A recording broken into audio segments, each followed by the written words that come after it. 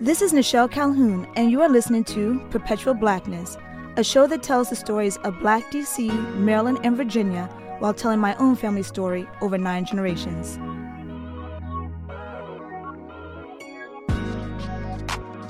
My mother and I feel like twins of sorts physically. 5'1", brown skin, hard to oval-shaped faces, hair that straightens easily but clearly is Africa's creation.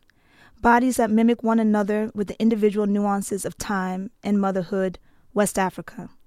We both have one daughter, and like mothers tend to be, as Nayir Wahi puts it, she is my first country, my first land, my first home, as I am my daughter's. What's your home? My home is anywhere my mommy is. Oh, babe. But who was my mother's first country? Who was her first home? I'm sure that my mother loved me, but there were moments I would think about why I looked so different. Because my mother was light-skinned, my brother was light-skinned, my half-sister was light-skinned. I was the different one. And so maybe that's why Mom didn't really want to keep me with her, because I just didn't fit I didn't have the look. I didn't have the complexion. This is an understanding that I always had of my mother's story. One of 6, she would go without knowing or seeing much of her biological mother until 18. But when I was 18, I had actually lost track of my mother. I went to find her. Throughout my life, my mother's mother, my grandmother Lillian Smoot, remained a distant figure for me. We didn't favor one another. There was no I see you and me or me and you. We had so little interaction over the course of our lives. Once in 2017, when I was up from Miami, Florida, and went to visit her at the Bethesda Nursing and Rehabilitation Home right outside Washington, D.C., I checked in, saying that I was there to see my grandmother, Lillian Smoot. The nurse looked at me squarely and asked questioningly, "Who, the white woman?" My mother was cut off from her first country, and so consequently, I was cut off from my mother's first country. But Grandma Lillian left me clues. These are what remain. Sound bites of a few names such as my mother was a Bailey in her southern lilt, her maiden name, the fact that she was from Warrenton, which is in Fauquier County, Virginia, and not Washington, D.C., where she had resided since the 1950s and where my mother, my daughter, and I would be born. But in her nursing home room, she left the biggest clue of all, a crackled photo. In the photo is a dark-skinned gentleman, and I say he's a gentleman because he very much is. He is handsome, he is suited, he is seated. His left leg is crossed above his right. His left hand rests confidently a few inches above the knee, and his skin is the color of rich soil. A woman is beside him. She is bespectacled. She is beige in color, neutral even, in the black and white photo. She is wearing a necklace over her unfitted house dress. Her jawline is shaped like a slim V, and her chin ends in a square-like point. There is a dog in front of them, at the heels of the seated gentleman. The seated man rests his hands on the dog while his wife stands beside him. I turn the photo over. It says 1921. These are my grandmother Lillian's parents, and it is the oldest photo of a black couple that I've ever seen. Until that point, I had never even seen a photo of my mother or father as a baby. I have no context for my great-grandparents in the picture because I knew my grandmother so very lightly. But I knew the picture seemed to debunk all that I knew about the past. The past for Black people can be a very nebulous and formidable place. There seems to be no home, no nostalgia in the past. The history books erase it. Our elders seem to avoid it. The little that is spoken to us, we can't seem to get to it. Or so I thought. I'd always thought of the past as this large, unbreakable block of oppression and dark days, individualless, and more of a mass of individuals. No day-to-day, just blocks of years between enslavement and Jim Crow and the present. But as I looked at that 1921 photo, I saw the day-to-day. I saw the special days. I saw people who lived firmly in Jim Crow segregation, 50 miles west of Washington, D.C., in what I now know is Fauquier County, Virginia. I saw people who had pride, a clear sense of themselves, a clear sense of their roles as husband and wife, as parents, as dignified workers, as people who knew that they wanted to take their hard-earned dollars and take a photo, memorializing them and their dog. I decided to contact the Historical Society of Fauquier County a place I had only been once for a funeral in 1996. I had no connection, no understanding of Fauquier. I just figured that it would be nice to donate a digital version of the photo. When I looked up the Historical Society's website, I saw no presence of black, beige, brown, and I wrote them an email laying out my dismay and why I felt it dually now important to donate the photo. They redirected me to the Afro-American Historical Association of Fauquier County, Virginia. Still living in Miami, I called up to the association, and the light sing-song voice on the other end just asked, "What's your family's line?" I responded with what I knew: Lawsons, Baileys, Smoots. The light sing-song voice said, "That's my line." It wasn't clear at that time in April 2015 what I would do with this connection, but as my grandmother Lillian Smoot passed from this world to the next on June 1st, 2017, she seemed to give me the go-ahead with a final FaceTime with one eye already permanently closed.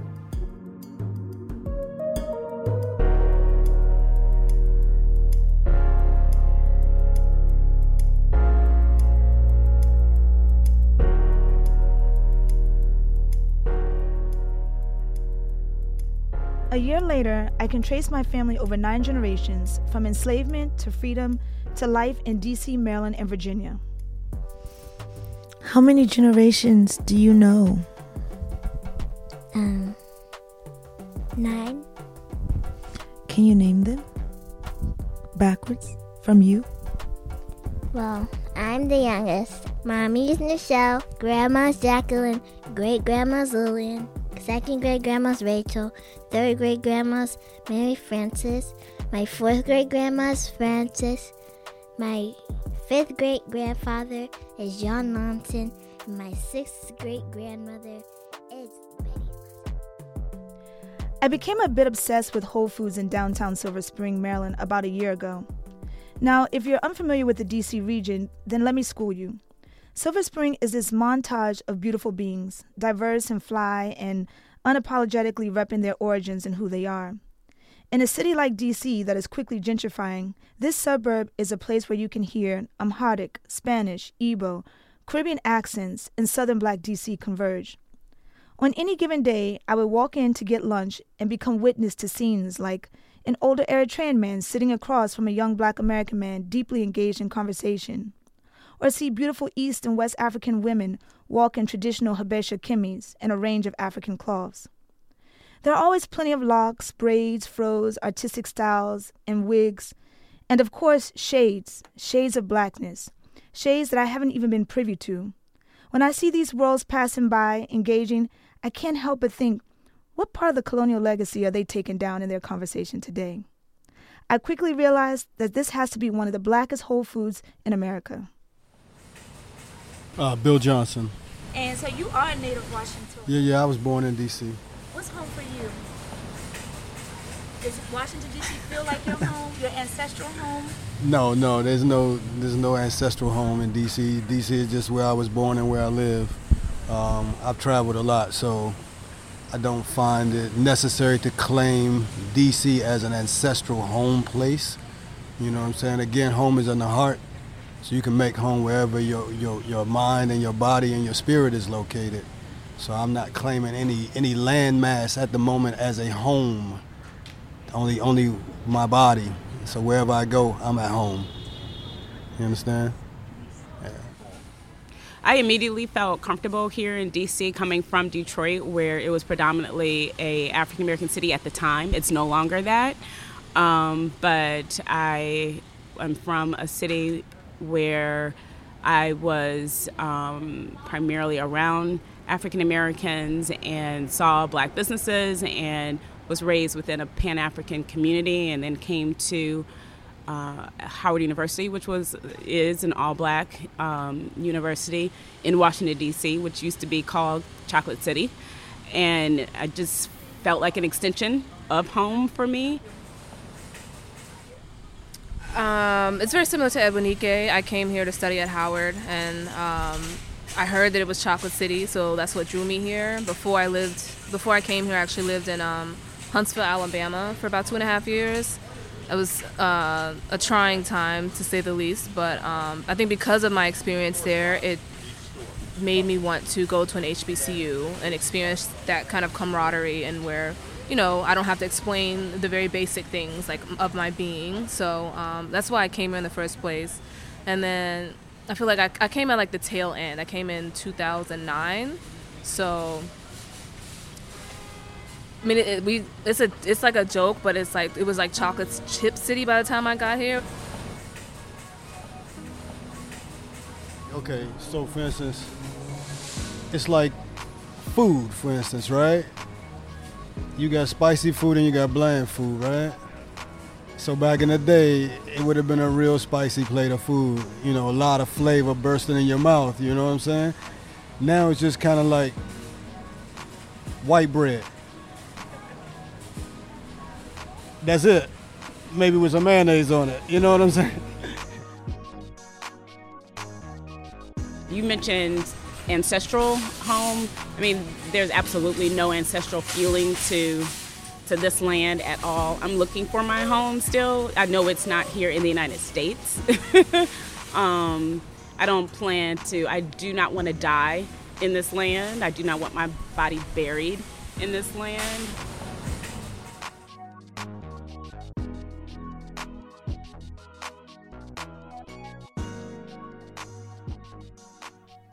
Where is the place that you see yourself reflected and reflects back what you know? Wouldn't that be the definition of home? Home had been many things to me, but mostly in a place where I didn't see myself reflected. It wasn't elsewhere. Then one day, home became Virginia. What do you know about your mommy's research?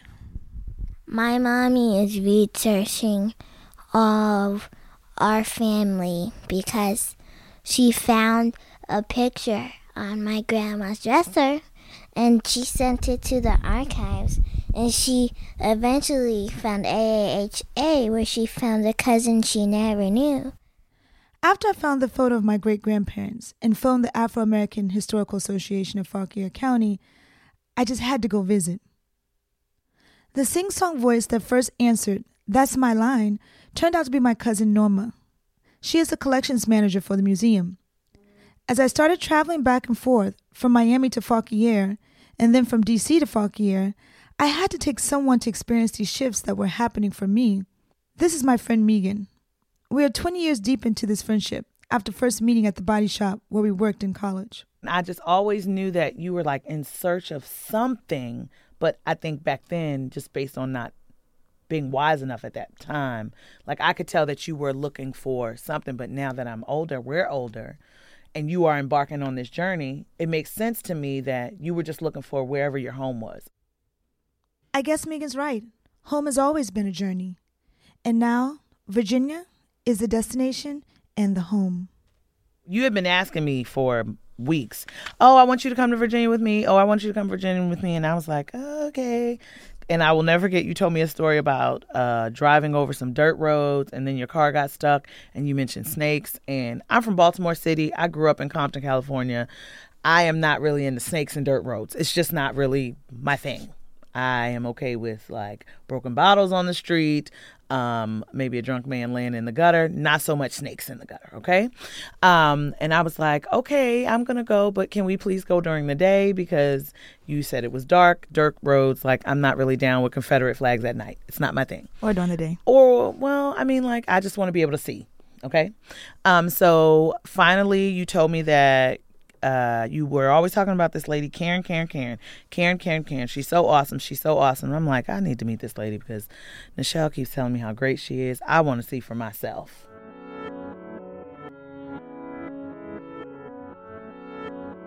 So we go in and then you take me, and I love imagery.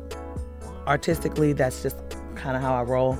And when you took me downstairs and like everything was good, you know, I've seen so many African artifacts, like it's nice. I've seen, you know, you've seen them all, but like you've seen them, right? But when we got to the part of the museum where like I thought it was amazing, they have all these pictures up of all of the different families in Fauquier County.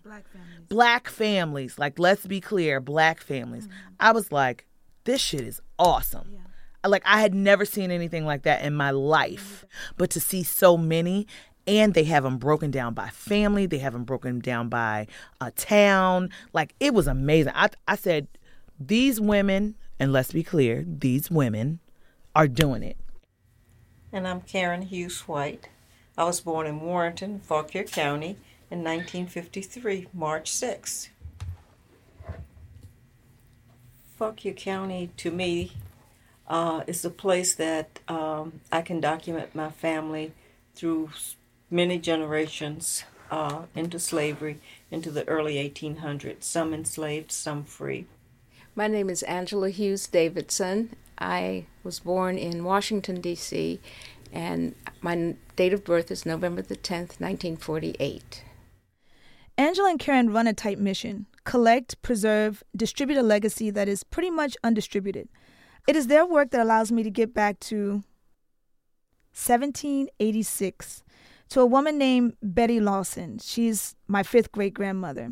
We started as the Afro-American Historical Association of Fauquier County. And we were only looking at Fauquier County African-American history, and we wanted to preserve it because when we started researching in the library, on one hand, you could count books pertaining to African-Americans. And that didn't particularly mean Fauquier County African-Americans.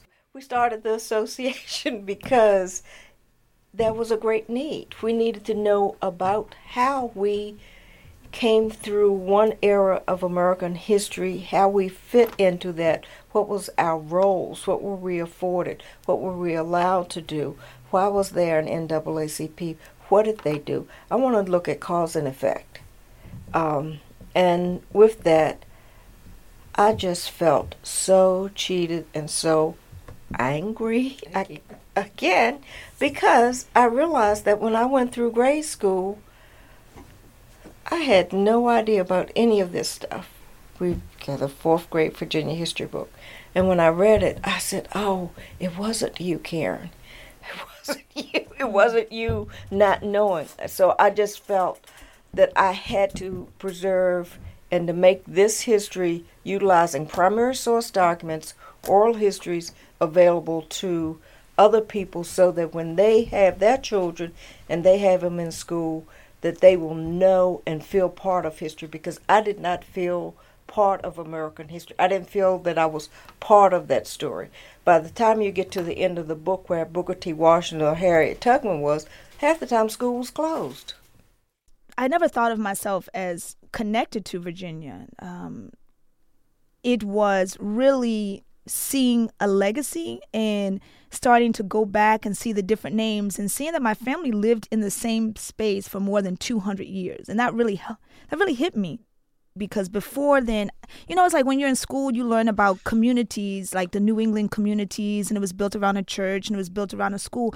I had never thought about a community or a home being constructed in the Black experience in that way. And that's very much how these communities thought. They're like, we're going to build a church first. The church is going to be a school. And then we build our houses around here. And this is our community. Yes. And then that became the basis of these different Black communities. And that's what they're collecting. And then the pictures of the families who lived there. It was like I had never thought in those terms, and I had never connected until then.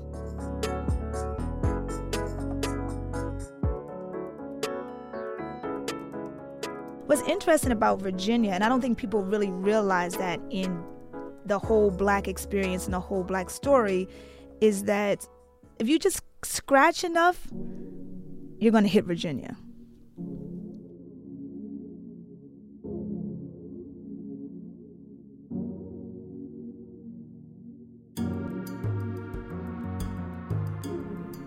Isn't that what a diaspora is? A nod to the embedded understanding that wherever you are is not truly yours. An implicit understanding that says your roots are too shallow, your contributions are too light, too lateral to harness. But what if you finally learned that you are the root, and you can see that home is this collage based on this shared memory of a place, half mythical, half real? What would it look like? What would it sound like? What would it be like? It would sound, feel, and be a bit, well, like this. Labor of love, I savor my tongue. I crave in chocolate, my flavor is young. For you, for you, oh, for you, oh, oh. That's just a little hook. That's just a hook. My name is Kwaku Opari. I was born April 25th, 2001. Born in Brooklyn. I'm from Brooklyn. Ethnicity-wise, I'm Ghanaian and Haitian. This is Kwaku Apari. Kwaku is a student at Baltimore City School of the Arts. Yes, that one. The school that both Tupac Shakur and Jada Pinkett graduated from. I hear him first perform at a Baltimore summer program, A Revolutionary Summer. Immediately, his sound is familiar, yet unique, and transports me home. He is 17, but he knows what home sounds like, and quickly lays the go-go track and polyrhythms you hear for this show. I got to Baltimore, but my dad was always out in Baltimore. By the time I was 3, my parents had separated, so I was just always back and forth from Brooklyn, Long Island to Baltimore. But I never really knew around the Baltimore scene until I moved here last August. And from there, I knew more than just my neighborhood.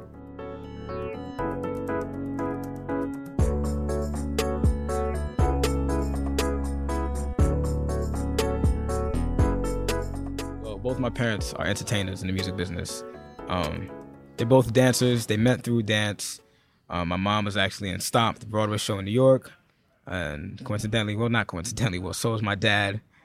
And then, like when they separated, my mom continued on to dance, continued to Stomp, started her own company called Fritzation.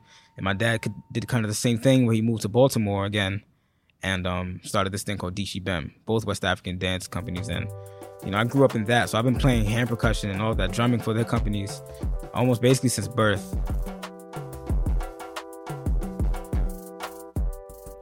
Since birth, I've been involved with the Akon spirituality, but I haven't really known a lot about it because I was living with my mother at first, and my dad, my mother's mom, she used to be involved with like voodoo and Haitian spirituality, but somehow she just converted to a hardcore Catholic. Everything was baptism, naming the Father and the Son. I just knew the Hail Mary. I knew all that by heart, and my brother was with it. I was with it, and I believed in it. Every Sunday went to church, all of that. But it was all, I could never just connect with it because when I was drumming, I would feel something else, even at a young age. So I tell people, I was like, yo, son, like I converted when I was like 6, yo. And I was 6. Like I converted my whole religion. I was like, nah, son. My grandmother, like out of love, I got baptized for my grandmother. She was like, you need to get baptized. She was so confident that was the only way I would be safe or whatever. I was just like, all right, I'm not going to bash your religion because it's, it's actually, she like integrated her voodoo with the Christianity, with the Catholicism, which a lot of, Haitians do. Like a lot of the saints coexist with some of the deities. And it's kind of crazy. Like when I was going through some spiritual things, he would always do something that wasn't really Catholic-like. It was like, what's going on. Like, you knew this. I don't know, but I guess it just gives her kind of faith, so I don't bash it. I don't be like, yo, this is not what you should be messing with, Grandma. First of all, I wouldn't talk to Grandma Lucy like that, but otherwise, it's just like, I got baptized out of love for her.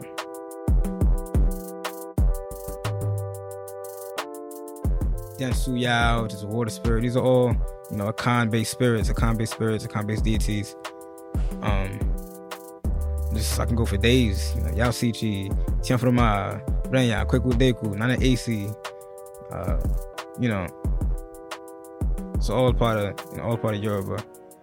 But that's really that really connects with my music, and it connects with the drumming, connects with everything. I feel like every aspect of art that I'm involved in, I just put it all in one cup.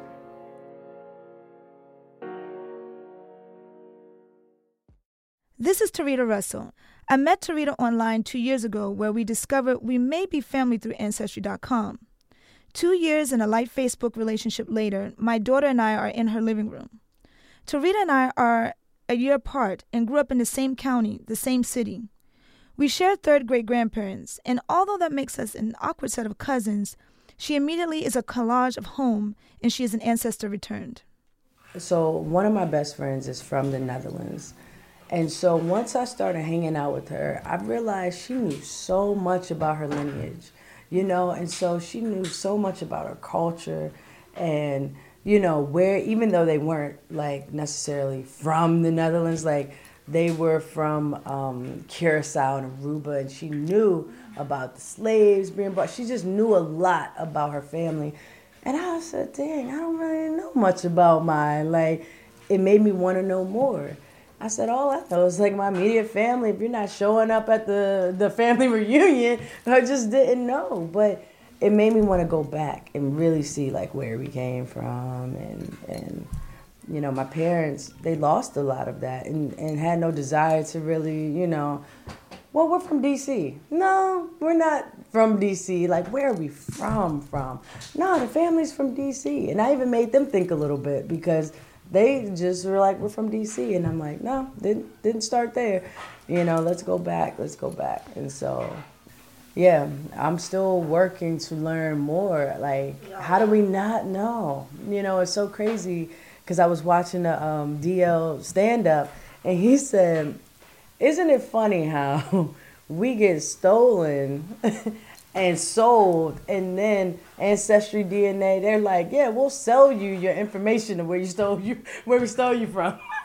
We'll sell that back to let you know where we got you from. And I was like, yeah, that is so true. He's like, only white people would do something like that. And here I am on Ancestry DNA buying back. Where did you get me from? Oh, okay, West Africa. Thank you for telling me where you stole my people from.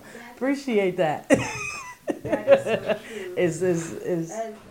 Do you mind telling me your full name? Makisa Inusa. Where are you from originally? I'm originally from West Africa, so Togo. Togo, okay. So many people may not know much about Togo. Can you tell me a little bit about Togo? Togo is a former German colony, and after the First World War, it was divided between the French and the English. So the current Togo is what is called the French part. The English part is with the Gold Coast, which is the actual Ghana. And it's between Ghana, Benin, and the north side is Burkina Faso. Oh, thank you for breaking that down for me because I didn't realize that Ghana was once a part of Togo. Yes, even today we call there is in Togo we said the British part of Togo is now incorporated into the actual Ghana. And originally the current Togo should be formed together with Benin, but the French decide to make it a separate country. Is this your home now? The D.C. area? Yeah, I'm here at least for 10 years in Maryland area, yes. I mean, for Western Africa, there's a lot of Western African countries. I mean, people here like from Cote d'Ivoire, Ghana, and Guinea. So there is a lot of community gathering in that areas, in that sense. That's something I love about this area is that you get to meet so many people from so many places, and just in one little space. Yeah. When is the first moment you realized that this was home for you? Coming from West Africa, for me, there is no choice to make. The first place I go and then I find myself, I'm able to find what I need, I make it my home. And I think sometimes we don't know. So I'm going to ask you one more time. If you could name all the languages together that you speak, just list them. Okay, I'll say Basar, Kotokoli, Chamba, French, English, and Spanish. Do you get to use any of languages from home here? Yes, my mother tongue, yes, I use it with my wife at home. Beautiful. And do you have children that you've taught the language to? Yeah, my daughters, I try to put them more in French, but there is a little bit resistance, but I still try. I have a coworker who has done this DNA test and actually found that she's from Togo. Wow. And then, and what is she planning to do with that? Yeah, but since she knows that she's from Togo, she's planning to go visit Togo and see. Maybe by asking, she will be able to see where is a village. So she want to go up to the source. We plan to go together, so I'll guide her a little bit. And maybe by asking the name of her grandparents, because most of the time by the family name, we can guide you to where your village is. Oh, that's amazing. The last name give an idea about which tribe or which ethnic group you may be from. Where does she think she was from before? Where is she from originally? She's originally from North Carolina. So she had no idea until she took this DNA test that Togo was home. And then she was working with somebody from Togo. Yes. Oh, that's a blessing. You're like, I can help you with that. And my other question is, when you moved here to the U.S., did you see people and say, oh, they look like somebody back in Togo? Or, did you see them physically and think that they reminded you of people from home? Oh, yeah. I mean, physically, there is a lot of people. Even sometimes you may think that, hey, this is the person that I know back home. And when you get close, you try to speak with the person with the local language and you see that it doesn't respond. That's where you notice now it's just a resemblance.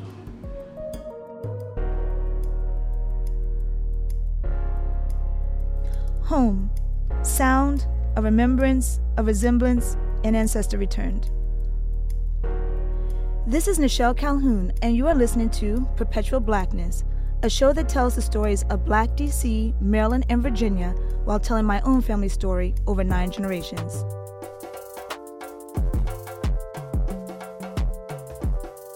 This is my book. Yeah. The pillows, all Basquiat. Oh. Huge Basquiat. Mommy, this is I know.